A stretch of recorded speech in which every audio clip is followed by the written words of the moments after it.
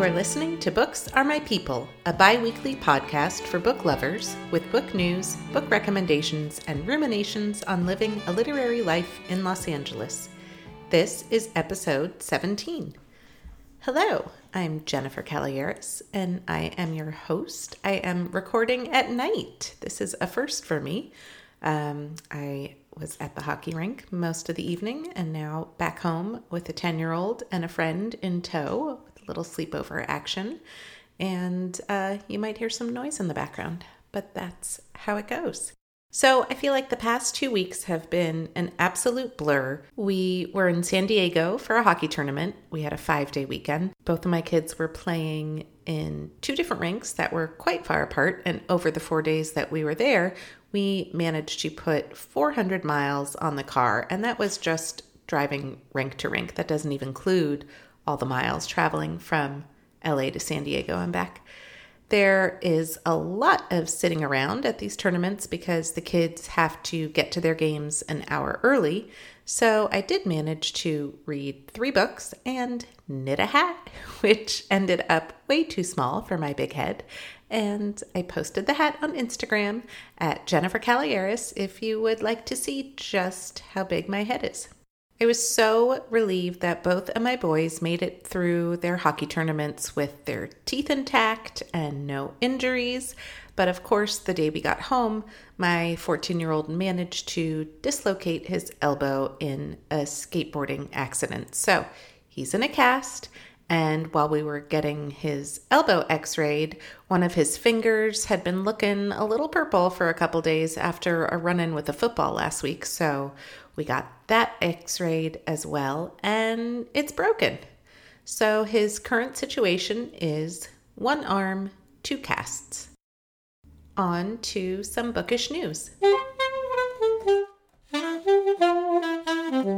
There are 5 finalists left vying for the Aspen Word Literary Prize. This is an award that celebrates books centered around issues of social justice. The 5 finalists this year are Patsy by Nicole Dennis Benn, Lost Children Archive by Valeria Luiselli, Lot by Brian Washington, Opioid Indiana by Brian Ellen Carr, and The Beekeeper of Aleppo by Christy Lefteri. From that list, I have only read 2 of the books, Lost Children Archive and Lot, but I have heard great things about the other 3 nominees. The winner receives $35,000 and will be announced on April 16th. And if you are looking to expand your social justice reading list, check out some of the past winners of the Aspen Words Literary Prize.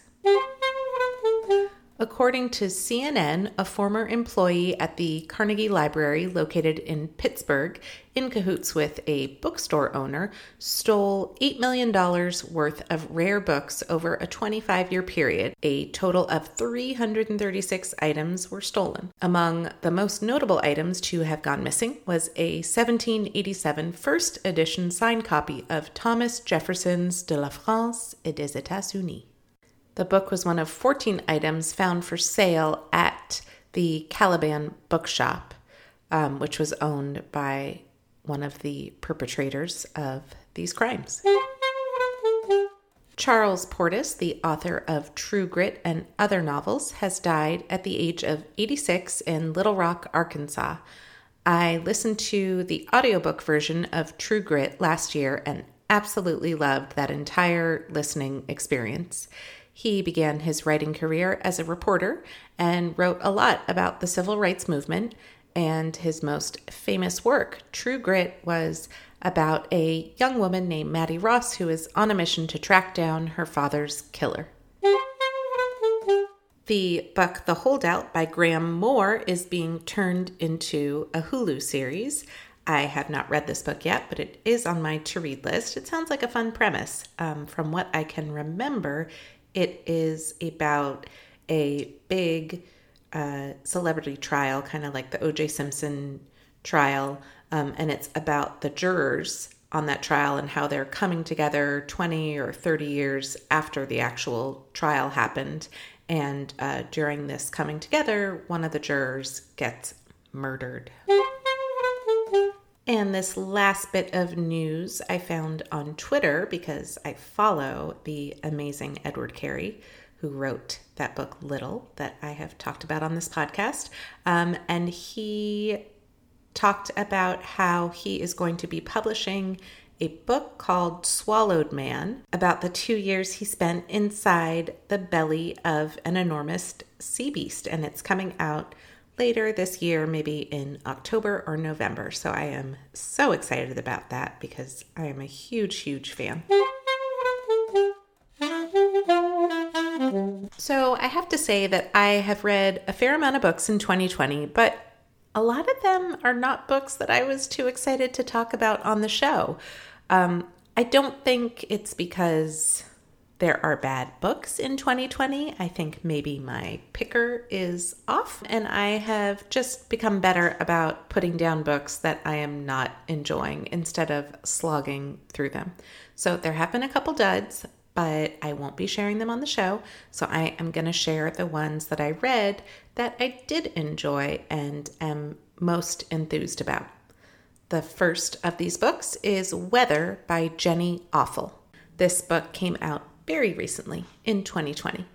She is known for her book Department of Speculation, which came out in 2014, and I bought that book at a secondhand bookstore in Ojai. It is sitting in my bedroom, but I have not yet read it. After having read Weather, I am definitely going to be picking it up soon. So Weather is about a university librarian named Lizzie Benson, and it's basically her interior monologue as she goes about her life. She lives with her husband Ben, who makes educational video games, and Lizzie's side hustle is to answer doomsday emails sent to her former professor's climate change podcast. She is a woman who retains a lot of worries. She worries about her brother who has had a drug problem in the past. She worries about climate change, but she also worries about the small things like the woman at her son's school who won't let her escort him into the classroom, and the variety of library patrons, each with their own different quirks, who enter the library where she works. This is a book that is steeped in interiority and character building rather than plot. The narrative is super sparse, just shorter ruminations that jump from topic to topic that kind of mimic the way the human mind wanders and then circles back and moves from petty concerns to more apocalyptic ones, all in 1 or 2 sentences. It's a super short book. It's very insightful. It's absolutely humorous, and it has been compared to a much shorter version of Lucy Ellmann's Ducks Newburyport, which I have not yet read. But after reading this, I think that fans of Rachel Cusk would also enjoy this book, as would fans of Lydia Davis, who is known for her amazing flash fiction. So again, that is Weather by Jenny Offill. My next pick is When We Were Vikings by Andrew David MacDonald. I think this falls under the category of new adult fiction, which I don't even know if that's a viable term anymore. When I published my first young adult novel in 2009, new adult referred to this time that came after the young adult novel readership, like that sweet spot between 18 and 25 when your prefrontal cortex stops developing. Anyhow, if new adult is still a word, then We Were Vikings should be under that category. If not, then it's just an adult novel. Let me tell you about it. So in this book, the main character is Zelda, and she is turning 21. She lives with her older brother, Gert, and she still needs him to take care of her because she was born on the fetal alcohol syndrome spectrum. So she is functioning, but not fully. Zelda's dream is to be a real-life Viking hero. She knows a lot about the Vikings and studies Norse mythology and uses the information she learns about Vikings to act as a guiding principle for how she lives her life. Zelda has a boyfriend, Marksy, who, like her, needs to rely on the help of others to function in the world. And Zelda really would like to have an intimate experience with Marksy, but his mother is always lurking around the corner. Her older brother Gertie attends college, but has also gotten himself into some trouble with the law.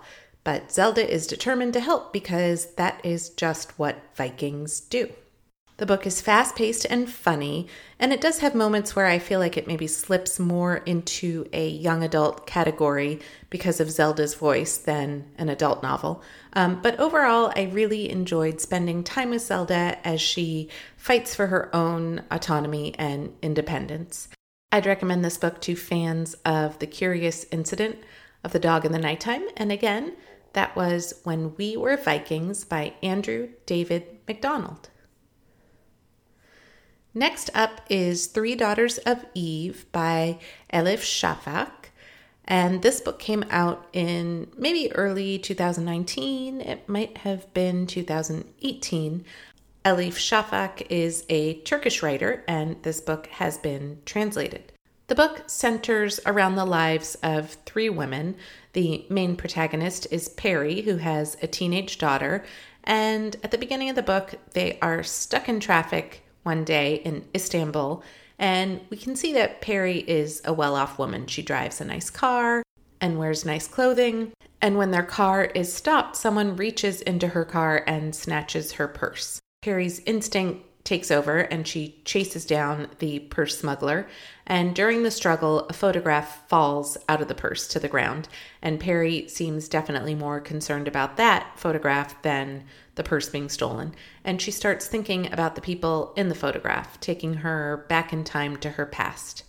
So we learn that Perry's father was a non-believer and a heavy drinker, and her mother was quite opposite. She was very devout, and Perry ends up going abroad to study at Oxford and meets two women who will become her closest friends.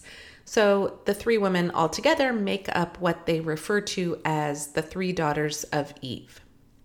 One is the sinner, one is the believer, and one is confused. The book is comprised of lots of discussions about theology as well as spirituality, exhibited by the sometimes magical realism found in the text. It's a book that looks at religious extremists, political repression, and the connection that Perry maintains with both. The only other book by a Turkish writer that came to mind as I was reading this book, because I have not read clearly enough Turkish fiction, is Orhan Pamuk's My Name is Red. And I think there are similarities here, including just the rich and vibrant writing itself. And again, that was Three Daughters of Eve by Elif Shafak. My next pick is Heathcliff Redux, a novella and stories by Lily Tuck. Lily Tuck is one of those writers who has been around forever. She has a ton of books published, including I Married You for Happiness, but the only book of hers that I've read is Sisters, out a couple years ago, which I remember liking a lot. So this book is exactly as it says in the title. It is one novella followed by a few short stories. My favorite piece in the collection was the novella, which comes first, so I'm going to focus on that when I talk about this book. This is a sort of retelling and also a posturing of the novel Wuthering Heights, juxtaposed against a privileged woman in 1963 who is living in Virginia, and it takes place during the months leading up to Kennedy's assassination. And she ends up living her own version of Wuthering Heights. We never get her name, but she lives on a cattle farm, and she's married, and they have 9-year-old twin boys, and life is moving along at a typical clop when Cliff, a reckless horseman, rides into town, and our protagonist quickly falls for him. Everybody knows he's bad news, but she just can't help herself. There are many connections made between Cliff and the brooding Heathcliff from Emily Bronte's Wuthering Heights in the form of Bronte's biography and literary criticism about the novel that's included, and also actual passages from Bronte's novel. Much like Jenny Offal's prose, Tuck also writes in shorter, fragmented paragraphs. When the narrator gets distracted by her own thoughts, we get to tag along with her. I definitely felt fully immersed in the world of this novella, and when it ended, I really wasn't ready to read the other stories in the collection. But Heathcliff Redux had so many great observations and asides, and it definitely made me want to pick up my college copy of Wuthering Heights again. That was Heathcliff Redux, a novella and stories by Lily Tuck. My last pick today is fun and funny, and it's called Oksana Behave, with a big old exclamation mark at the end of it, by Maria Kuznetsova. This is a coming-of-age immigrant story about a 7-year-old Oksana who moves from Kiev to Gainesville, Florida. The novel is told in a series of vignettes that begin when Oksana is in elementary school and it ends in her early adulthood. Her family members are very colorful. There's her outspoken grandmother, her smart and kind father, and her anxious mother. Oksana is constantly trying to assimilate, but she is always getting in her own way, such as when she has an affair with her track coach. The story feels funny and fresh and definitely a lighter take on an immigrant story. It's really a short fiction collection that follows the same character through different moments in her life. But I loved it. And again, it's called Oksana Behave by Maria Kuznetsova. That is all for this week. It was a quick episode because maybe I talk a lot faster at night. All of the books talked about on the show are listed in the show notes for this podcast. And if you feel like dropping me a line about anything, you can reach me at booksareMyPeople@gmail.com. I'll be back in 2 weeks. And in the meantime, I hope you all have a wonderfully bookish week.